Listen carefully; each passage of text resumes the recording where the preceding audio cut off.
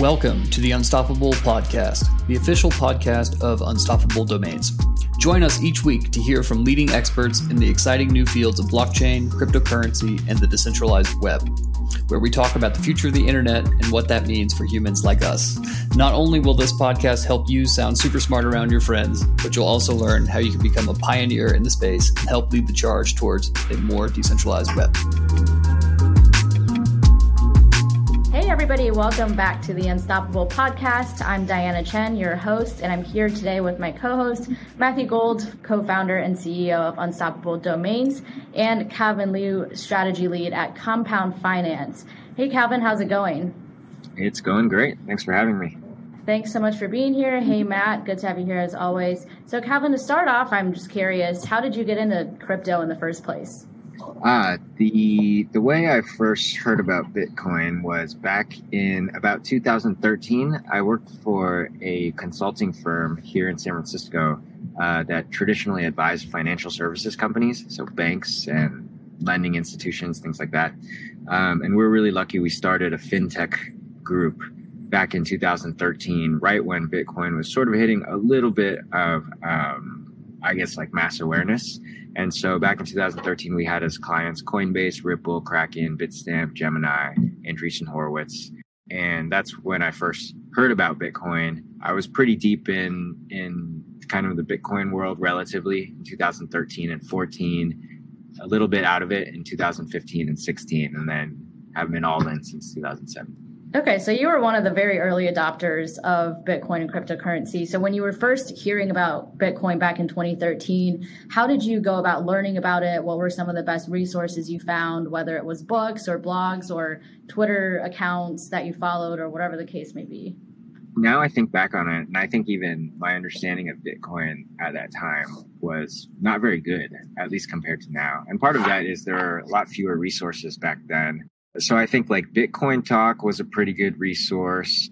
At that time, you know, the Bitcoin meetups in San Francisco were at like Andreas Antonopoulos' house. So I remember going to a few of those.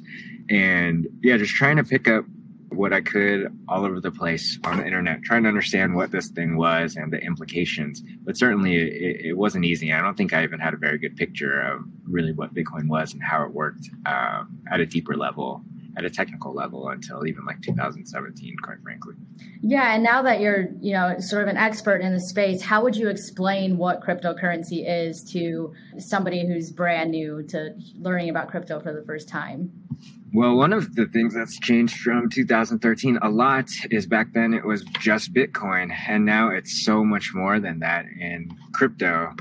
It's just recently, maybe last year, or in the past 6 months, gotten to the point where I feel like I don't know everything that's going on. I don't at least have a sense of everything that's going on in crypto. And now there are areas I don't know anything about. So that's kind of a caveat to say that I think it'd be really hard to put everything under one umbrella at this point. But I think kind of the key principles are crypto and cryptocurrency are built on a technology, the blockchain, that enables openly accessible, uncensorable, and sort of transparent products for people to use versus what's available on like Web 2.0 internet today, where a lot of the most popular products are either have some sort of gatekeeping or closed access or have centralized control and are very non-transparent. Yeah, so like you said, cryptocurrency is evolving very rapidly, and that can be hard to keep up with, and that can be a barrier to entry for newbies out there that are just trying to get into the space. But what are some other obstacles that you see that are preventing widespread adoption of crypto, or just preventing some of the general public from getting into the space? Yeah, this is a very top of mind question because with like the recent price action in crypto, I have a lot of friends and family and, people I haven't talked to in 8 years kind of texting and being like, hey, how are you doing? And they genuinely, I think, have some spark of interest of wanting to learn about cryptocurrency and dive in. And there really isn't like one place to point people. I think it's a little bit of an issue with the space. If you really want to get up to speed really quick in crypto, depending on which sector of crypto you're interested in, I feel like you have to be so plugged into you have to be like very internet savvy. You have to be on Reddit and Twitter and Discord and Telegram and operate in these like pseudonymous, amorphous communities a lot over the place, which is just to say there aren't good rails to get into crypto. And maybe that's the way most new technologies kind of start. Like I imagine the internet or personal computers way back when, you had to go find a club in a garage somewhere to find people who cared about the same things as you. And now you kind of have to do that online. But certainly I just think that there's a little bit of a gap in education around crypto. And in lots of ways, the people that know a lot about crypto don't have a huge incentive to do that education because they're able to like gain an advantage from having proprietary information about how the space works. Well, I think you hit on a lot of things there. I'm actually kind of curious, how many different Slack groups or Discord? I basically have like infinite Slack, like in Discord groups, like it just goes on for forever. So just to give us a sense, like how many I'm currently in like 5 to 7 that I check regularly, and then I have another like 20 to 30 that I'm like kind of a little bit disinterested in, but I'm checking it every now and then. But it really is a lot of information. I think people underestimate it. And when when people are coming to get crypto, like everyone who's texting you right now because they want to buy because they see the Bitcoin price is high, and it's like, how long will it take me to understand this? I'm like, whoa, like it's like months, and like like you're saying, it keeps changing. So I think it's going to take. What I like to tell people is like, just don't immediately go and just buy without learning anything. And a lot of these places are doing a better job on education.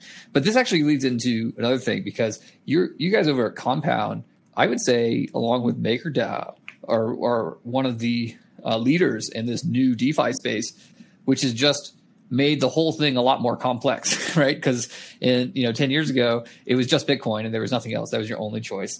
And then, there's a bunch of altcoins that came up. And then Ethereum happened, and there's all these smart contracts. So, but then DeFi happened, and DeFi went from something where I didn't even know what it was, and I'm in the space very deeply, to just being absolutely everywhere. And I would love to get the genesis, because what was it like when, at the very beginning, when Compound was out, and you're like, hey, we're going to build an online, finance protocol. People must have looked at you like you had 3 heads. Where did that get started? Where was the genesis? And, how'd you get that barrier, and how'd you see that far?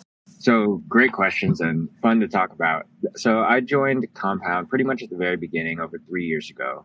And I joined my title is strategy lead. So I work on most of our business initiatives. And I joined to sort of help with the fundraising initially, the seed round, which ended up being a very successful seed round.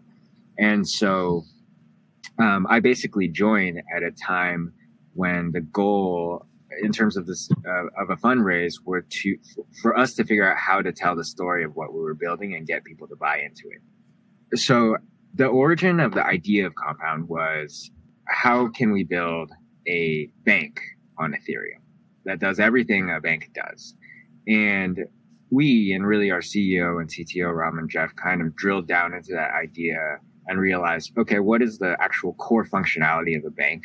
Well, you can put assets in it, and the bank can take those assets and let other people borrow them, and it generates an interest rate. And that is like the basic functionality of a bank, and that itself didn't exist on Ethereum. So that's how sort of the idea of Compound got narrowed from a bank down into this very, very actually like narrow, simple functionality. Enable a pool of capital that people can put money in, and then other people can borrow money out of it. But starting with, like, in creating the pitch decks and doing the fundraise over 3 years ago, that was like a process of discovery of what we were building. And it was like a process of discovery for ourselves of what we were building, even up to launching the thing in September 2018, like 9 months after I joined. So it's like a constant sort of process of self-discovery. Like, we didn't really know, I think, what the impact would be of what we were building. DeFi, the term, didn't exist until 1 or 2 years later. We just thought that this was some financial infrastructure that didn't exist, that would generate yields on idle crypto assets. Every other asset on Earth, basically, every other liquid asset on Earth has markets that for yield. And we thought we'd try to do that for crypto. And it obviously has come a long way since then. Yeah. So how did they sell you? Because I'm actually kind of curious. Like when they came to you with this idea, like, hey, we're going to build, banking tools for the blockchain, and how did they pitch you on the idea? Were you just like, yes, I'm ready because you had been in Bitcoin since 2013, or I'm actually, what sold you on it? Yeah, so back at that time, I knew I wanted to go full time with some crypto project, and I talked to a lot of different crypto projects. And the thing that struck me about Compound and talking to the team and the CEO, which is more of a general startup thing, but kind of relates to your last question as well, is the extreme focus on kind of like the next 3 months and what that looked like and what needed to be accomplished.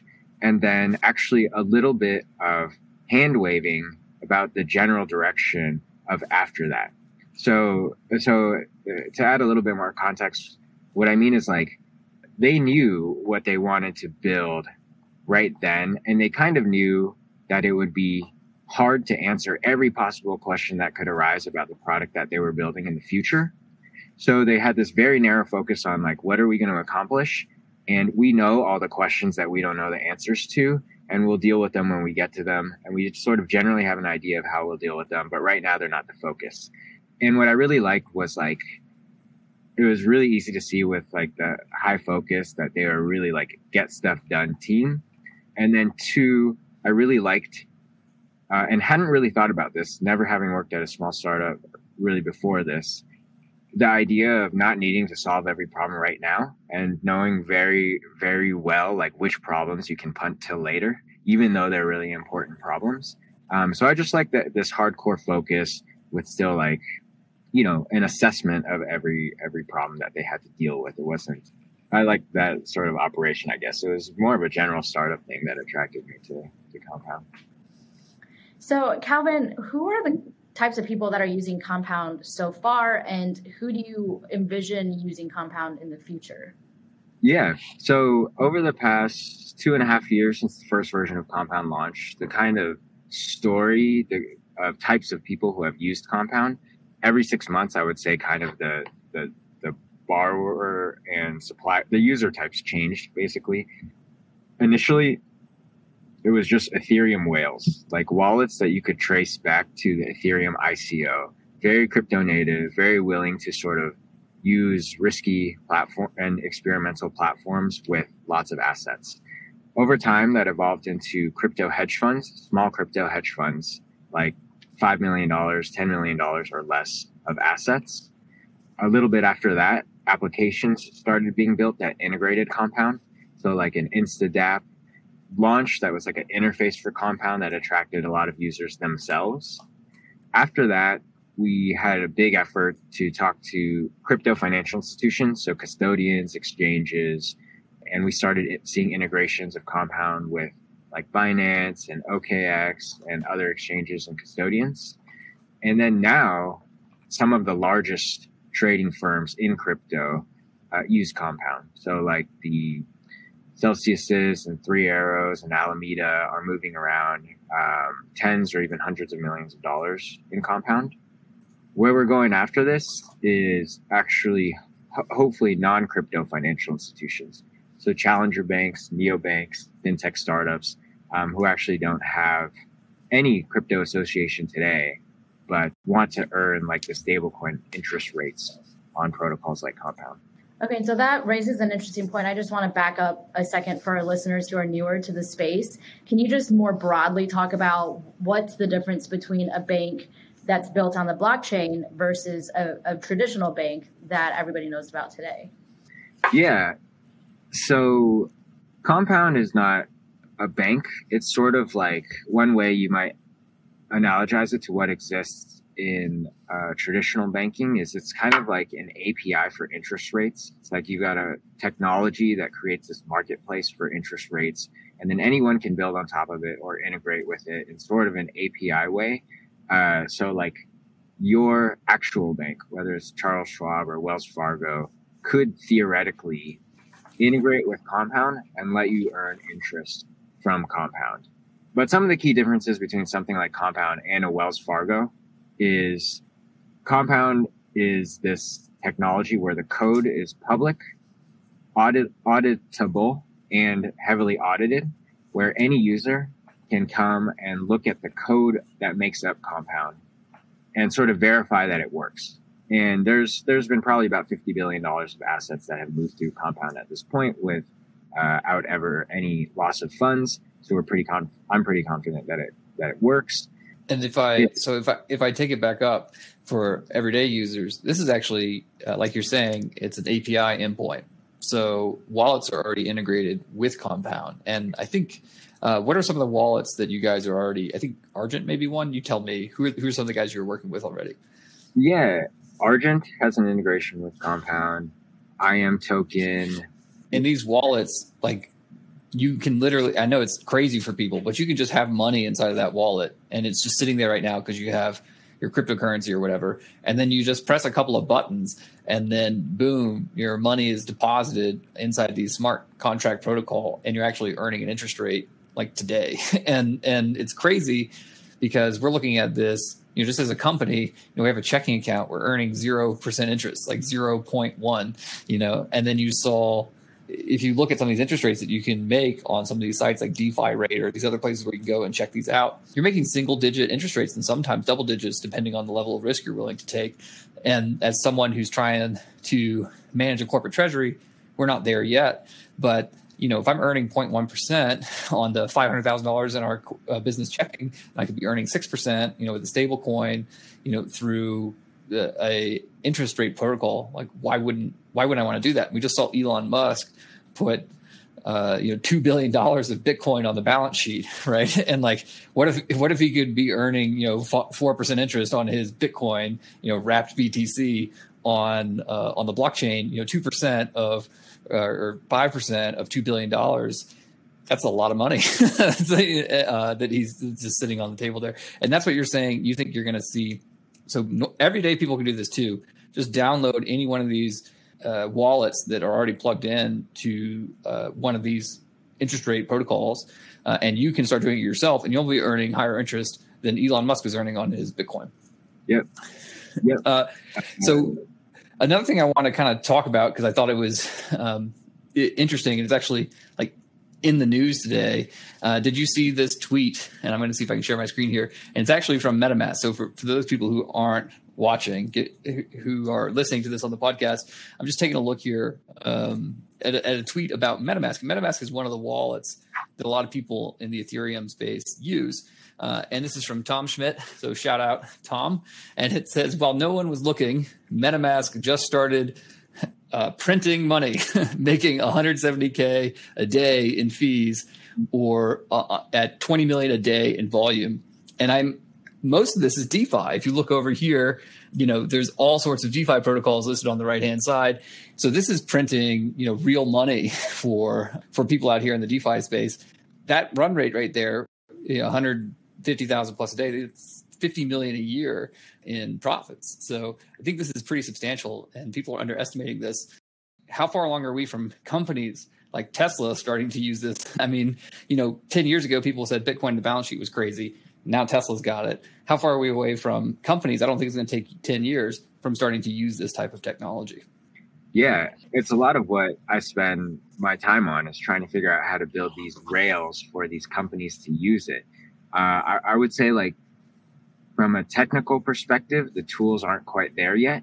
They're being built, but even MetaMask, I believe, is working on sort of like an institutional enterprise version of its product. Its product today is really designed for like everyday users. That type of tooling, institutional level of custodying crypto needs to be built. Like Elon Musk doesn't keep his Bitcoin, in MetaMask or something like that. It's probably in like an extremely secure and compliant custody solution. There are some regulatory sort of issues that need to be ironed out. Not obstacles, but just like the regulatory landscape hasn't seen products like cryptocurrency before. So it needs to establish the standards that they want to have going forward around cryptocurrency. I think, though, like in terms of kind of time, it should be definitely less than 5 years. I hope less than 2. I spend time talking to some challenger banks and neobanks today who are extremely interested.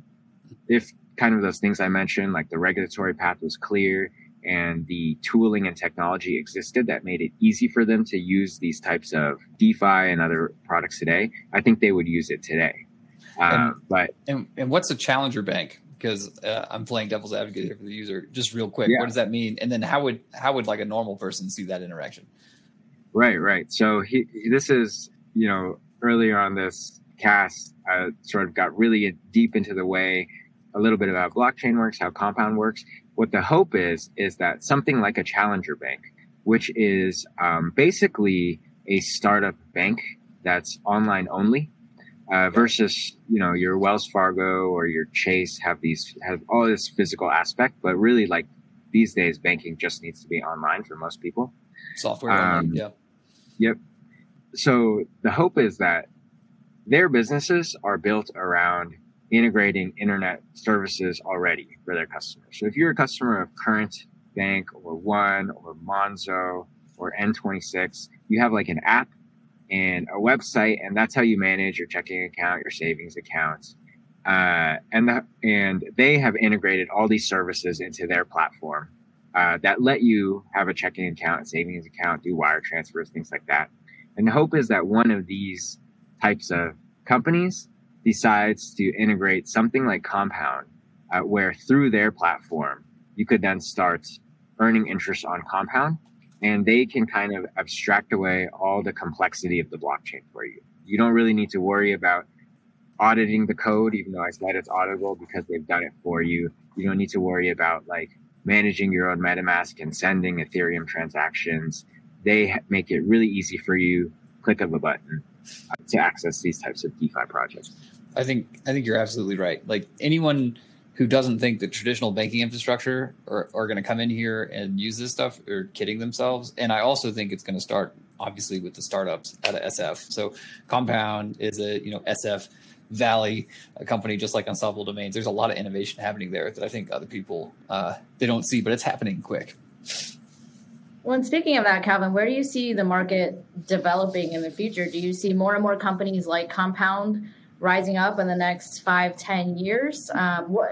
And kind of to backtrack on that, what does the competitive landscape look like for you guys right now? Are there already other companies like Compound out there right now, or are you sort of one of the front runners in the space? Well, I think we're one of the front runners, but it's certainly very competitive. There are other projects that are like more directly have overlapping functionality, like Aave is one. MakerDAO, which was mentioned earlier, has like slightly competitive functionality in some ways. Interest rates are a huge market, so I think we'll keep seeing competition here and keep seeing like different evolved takes on the problem that we're trying to solve. And I think the Compound protocol kind of has a first mover advantage or brand advantage, but it will have to keep evolving and getting better and better. I think we've seen in DeFi that liquidity, the amount of users and volume for any given protocol can move very, very quickly to better solutions if they think another solution is better. But hopefully this competitive landscape just makes everybody sort of build better and build better products, and which ultimately benefits the users. Now, where do I think these things are going? I think a really succinct way of putting it, I actually saw Balaji tweet, this sort of investor thought leader, and I thought it was a very simple way of putting it, which is a lot of fintech startups, like actually some of the challenger banks that I mentioned, what they're doing is trying to build these new front-end interfaces, like shiny online experiences on top of the existing financial rails. So like when you still write a check or send a wire or to somebody through your regular bank, you're using these payment rails that are decades old and that weren't built for the internet. And so these fintech startups are trying to build like these new shiny services on top of it. But what DeFi is actually trying to do is replace those old rails entirely. So kind of take out the back end and switch it out for something that's better, more transparent, faster, more trustworthy, and better engineered for the internet. So as much as you're able to, can you give us a little sneak peek into what Compound has in store for 2021? It could be anything related to the company. Also, how big is your company now, by the way? I know you talked about being the second employee, but that was years ago. Yeah, it's 15 people. It's actually not very big. I think we would have probably hired more if there wasn't a global pandemic over the past year. That does make it hard to do in-person interviews. Yeah. So we recently announced a few months ago our team, Compound Labs' next product, Compound Cash and Compound Chain, which is its own blockchain for Compound Cash. So we have this Ethereum-based interest rate protocol that has, I think, close to $8 billion in it right now, and that's working really well. And it's governed by its users. So if you're a user of Compound, you get Comp Token, and you're able to use this token to sort of like create proposals and vote on proposals for how you think the system itself should change. And so that is separate from Compound Cash. Compound Cash is now what our team is mostly focused on building and developing and launching.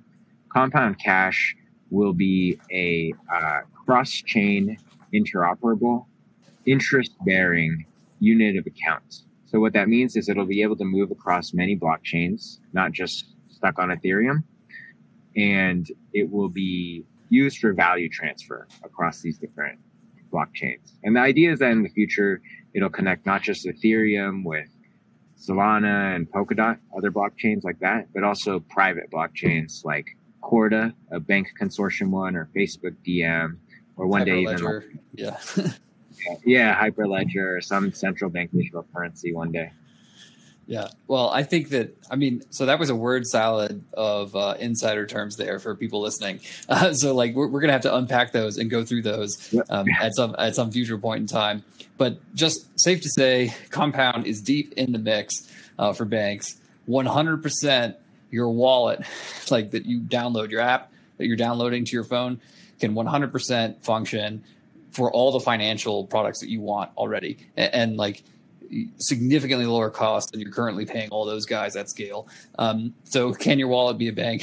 100%. And we've hit this. We've talked about this a couple times on the podcast, and it's people like Calvin who are making that happen. And you also mentioned Balaji and MakerDAO team. We're going to have them on here in the near future. So people can tune in if you want to know who those luminaries are in the crypto space, and kind of get more information about this space, because it's actually a lot to cover in a short period of time. I want to do a couple fun ones, though. I'm actually just kind of curious. So, like this past year in DeFi, there was an entire food category. I don't know how else to say it. So there was a lot of people in DeFi and on crypto Twitter. They like to have fun, just like they have the secret Santa on the blockchain in December. And DeFi over the summer, a lot of different groups were launching different games, I would call them. They're like little money games, and they would create all these little food tokens. So I remember one was yams, right? And I don't remember what all the other ones are. So Calvin, I was going to pass it to you. Like, what were some of your favorite food tokens over this past summer? And then, how many yams are you currently holding, if any? Right. I don't have very many yams left, but I think I had a lot of yams at one point. Let me even see how many foods I can name. Sushi is one that's stuck around and become kind of a very good project. Pickle is still around. Sashimi. There's sashimi. There's mushrooms. There's various. But yeah, I think like you put it exactly right as money games. Yeah, and all of those are different things that you can look up. So if you're at home, and I don't know how you would query that, you like look up yams blockchain, sushi blockchain, pickle blockchain, and then you'll be able to find it at home. And these are all these money games that people were playing, and it was kind of like, I don't know exactly how to characterize it, but it seems like they're having a good time, and the blockchain was just completely congested with all these people playing with these things. So, each one of them was kind of a game and an experiment that some developer or set of developers wanted to make. I actually think what happened with the food naming thing is it made it really easy to name your project. Like normally if you create something or found something, you probably spend so much time thinking about what's the perfect name for it. But this way you could just pick a food and you have a name. And we saw this explosion of experimentation that was really the start of DeFi summer. Last year, DeFi really kind of blew up in a good way, starting in the summer. Wait, sorry, just to backtrack. I know, Matt, you gave some background into this food token thing, but for listeners that are like, why is Calvin just rattling off names of foods? This sounds fun, but also what the heck is this? Can you sort of explain in very simple terms to somebody who's not familiar with this, like what you're talking about? Pick one. Yeah. Yeah. Essentially, there were a bunch of so DeFi are these like financial products built on blockchains that you can do things with assets. You can earn interest on them or you can trade them. Essentially, are two of the core things. And there was a whole class of new projects that came up with that allowed you to do different things with your assets. And each one of these projects had their own token that you could buy or use. And for some reason, everybody started naming their tokens after foods. So you can think of it as like, yeah, there were just like 50 or 100 different new projects that sprung up, and they all chose a food that they wanted to call their project. And it's really a fun name thing. And these tokens, for people at home, so we've talked about tokens before on here, but the tokens were actually serving a purpose in that they were helping to ensure liquidity in a lot of cases, was one of the use cases that they found as an incentive mechanism. So imagine just like the New York Stock Exchange has a bunch of stockbrokers on the stock exchange. So this way, if you go to the New York Stock Exchange, whenever the stock exchange is open, if you want to sell your shares of Tesla or sell your shares of Apple or buy shares of whatever it is that you want on the S&P 500, IBM, Big Blue, right? So if you want to do that, there's a broker sitting at the other end, so he can take your order like immediately, right? And then there's a thing in finance called slippage, and that basically says like if you want to make a really big order or you want to sell a lot, you can see the price of Tesla is at 700 or something, and then if you sell $10 million worth, the price may drop, and so you only get to sell them for 698. Or if you try to buy a lot, the price may slip up, so you pay 702. And that's actually not that bad of slippage on a very large order like that. You have the same thing on the blockchain though, and there's not a broker from Goldman Sachs sitting there willing to take the other side of your trade. So the question was in blockchain circles, how do you make sure that there's somebody there to take those orders at all times? And the answer is you provide them with liquidity. And just like the New York Stock Exchange, if you want to be on the New York Stock Exchange, you get a seat license, and then you have certain responsibilities for trading, buying and selling stocks on the stock exchange there. And so you get responsibilities, and you also get the benefit of being the one who gets to be the broker, so you get to make some money. It's usually a good deal. Same thing on the blockchain now. You have people who want to be this broker providing the orders for buy sell flow, and what they're providing is called liquidity. And so how do you reward them? Well, you're not going to give them a seat license on the New York Stock Exchange. Maybe someone will build a DeFi protocol with seat licenses. That would be pretty interesting, in my opinion. But instead, they decided to award them with a token that they created. And these were different types of governance tokens or what have you. And they started naming these tokens after food. And I think, Calvin, you're onto something. I agree with you. I think that they named them after food because it was easy, right? Because like picking a name for your project takes forever. You a spreadsheet, you try to come up with 300 different names. But whoever it was the first person, I don't remember, they named their project after food, and then that was just what all the liquidity pool tokens were. So it doesn't matter what you name them, but just think about it as these people are getting paid to provide the service of allowing you to buy and sell whenever you show up to buy and sell, your stock on the blockchain, essentially. So that's kind of the analogy that happened over the summer. And it was interesting because a couple of them failed, right? So Calvin, there were definitely a couple that just didn't work because they broke. And that's why it's usually these early Ethereum people that go in and play with them. And because people are learning on the fly. That's just kind of what we're at. So I like the food naming too, because now you can walk around and say like, hey, I got some yams. And you have some over there, and you can get, people in the general public more interested. They're like, wait, what are you talking about? Are you talking about like lunch or so that, yeah, I think that's smart. I like that. Yep. All right. Well, Calvin, I want to get into our next segment, explain your tweet. But before we do that, Matt, do you have anything else for Calvin? I think we can go on. I'm actually kind of curious to see some of these tweets from Calvin. All right. Yeah. Calvin, you're an avid tweeter, so lots of great stuff here. I'm going to try to keep it down to two or three tweets, but there's a ton I want to call out. The first one I'll call out, this is a recent tweet from January 23rd. You said, in 2012, I interviewed at a firm 41 floors above an Occupy Wall Street protest. My interviewer walked to the window and asked what I thought. I said their goals were good, but they'd be more effective changing the game from within. I discovered crypto in that job. Crypto is within. Can you explain what you mean by that?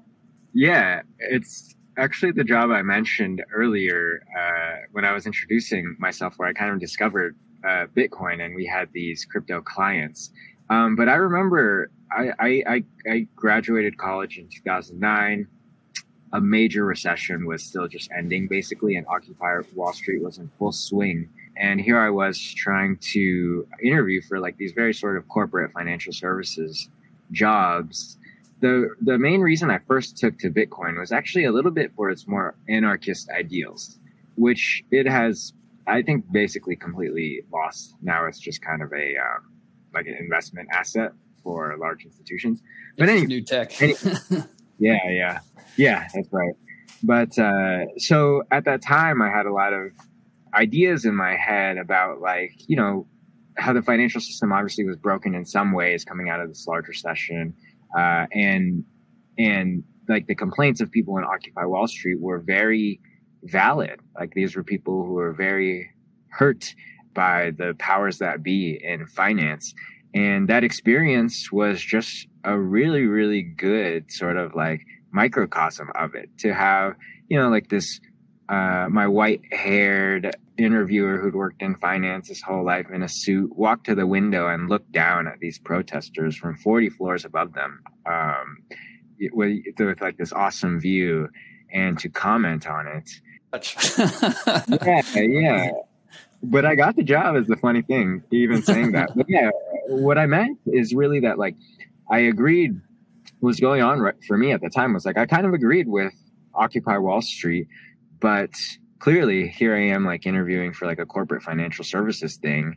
So I think I'm trying to reconcile, those two things with an explanation that you'd be better off trying to actually change the financial system if you work in it. Like you're never going to change it from the outside. It'll be very, very hard. Just like with most things, you're not going to change anybody by sort of like forcing them to do anything. You need them to convince themselves really to change. And what I see happening with crypto actually ties back to a little bit about what I said about Bitcoin starting out as very anarchist and not being very anarchist anymore. Is that's the way that it's sort of becoming a pillar of traditional finance now. And hopefully there's still a little bit of it that's, a little bit out of the box that will eventually come out and slowly change traditional finance from within. Kind of the thoughts that I was expressing. Yeah, I think that's really true, and it's really insightful. Thank you for explaining that. All right, the next tweet I found, this is from December 28th, 2020. This is actually a tweet thread. I won't read the whole thread, but the first tweet was, NFTs add new magic to internet content /media, social tokens /DAOs add new magic to internet communities. Hypothesis, a critical missing piece is tooling that enables internet communities to co-create internet content /media, squad creation to get squad wealth.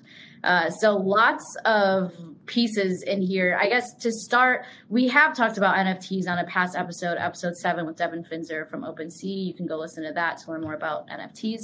But we haven't really talked about social tokens or DAOs. So maybe give some context into what that is, first of all, and then explain more of what your hypothesis is that you tweeted. Mm-hmm. So NFTs, social tokens, and DAOs are three different ideas. NFTs, as you know, are these non-fungible tokens that represent like digital property, usually digital media like crypto art on the blockchain. Social tokens, to date, I think humans are issuing kind of these tokens, like there's an Alex token, a Julian token for people named Alex and Julian. And they're sort of using it to create a fan club around them. People buy the token and like you might be able to redeem some of the token to spend like an hour with Alex or to like redeem some service of his. So it's sort of like I think fan club token isn't that inaccurate of a way to describe it. And then DAOs stands for decentralized autonomous organization, which is a mouthful. But what it really is like a community of people who generally each hold a token that allows them to be in this community. And the goal of DAOs is actually to be able to have like organizations and companies where like everyone that's part of this organization owns a little bit of the company or the organization by virtue of holding this token. And the organization tries to accomplish something together. Now, so these are 3 separate ideas, but they've come together a lot. I think people who are interested in one of them tend to be interested in all of them. And there are like people with social tokens who have formed DAOs and make NFTs and sell them and things like that. So what I'm saying in that tweet is there's something magical about each of these 3 things. NFTs, a lot of people have a hard time wrapping their head around them because it's like you're buying this digital image file. People are spending hundreds of thousands of dollars on them for a token that represents it. You don't even get a physical thing. And yet there's like fervor around it. People love this idea. People are spending really millions and millions of dollars on it. Social tokens also, like very smart people are spending a lot of time on these things.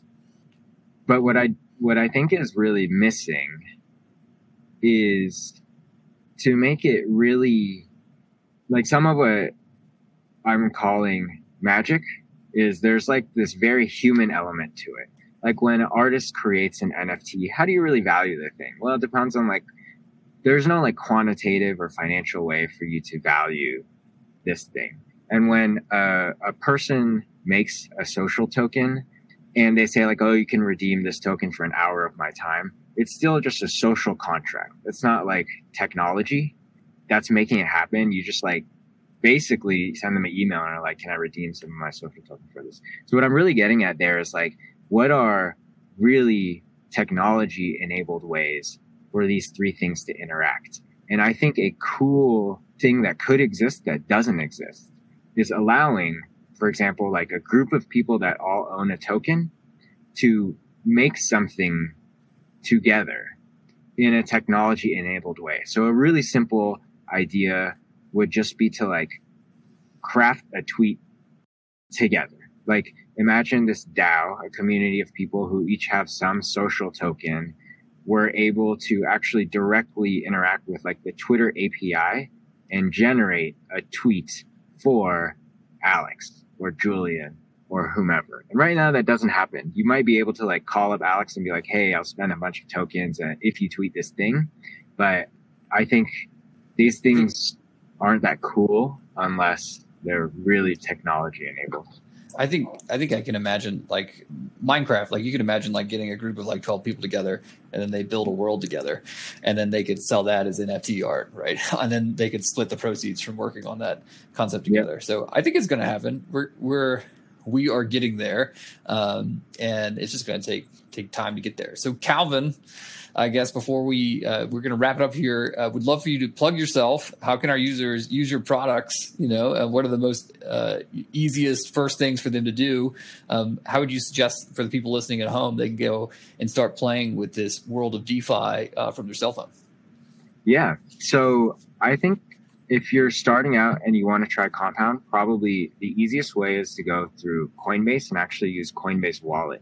Coinbase itself has some tutorials in their Earn product about how to use Compound. And I think they'll actually even give you like $3 or $10 or something to try Compound out. Free money. Yeah. Then their Coinbase Wallet product has a direct integration with Compound as well, where you can just very easily go in and out of Compound with your assets. Otherwise, our website's at compound.finance. We have a chat group at compound.finance/Discord. And if you go there, we're always happy to talk to you and help out.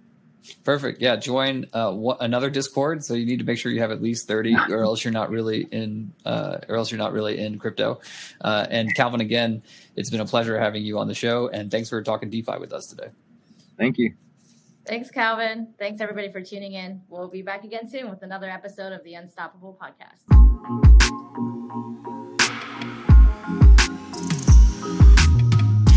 I hope you enjoyed this episode of the Unstoppable Podcast. If something I said today resonated with you, please rate, subscribe, download the podcast, and share this episode on social media with your network. This helps other people find us. And remember, the fun doesn't have to stop when the episode ends. We can continue the conversation on Twitter by tweeting your questions, thoughts, or ideas to me at Matthew E. Gould. We look forward to chatting with you, and thanks again for listening.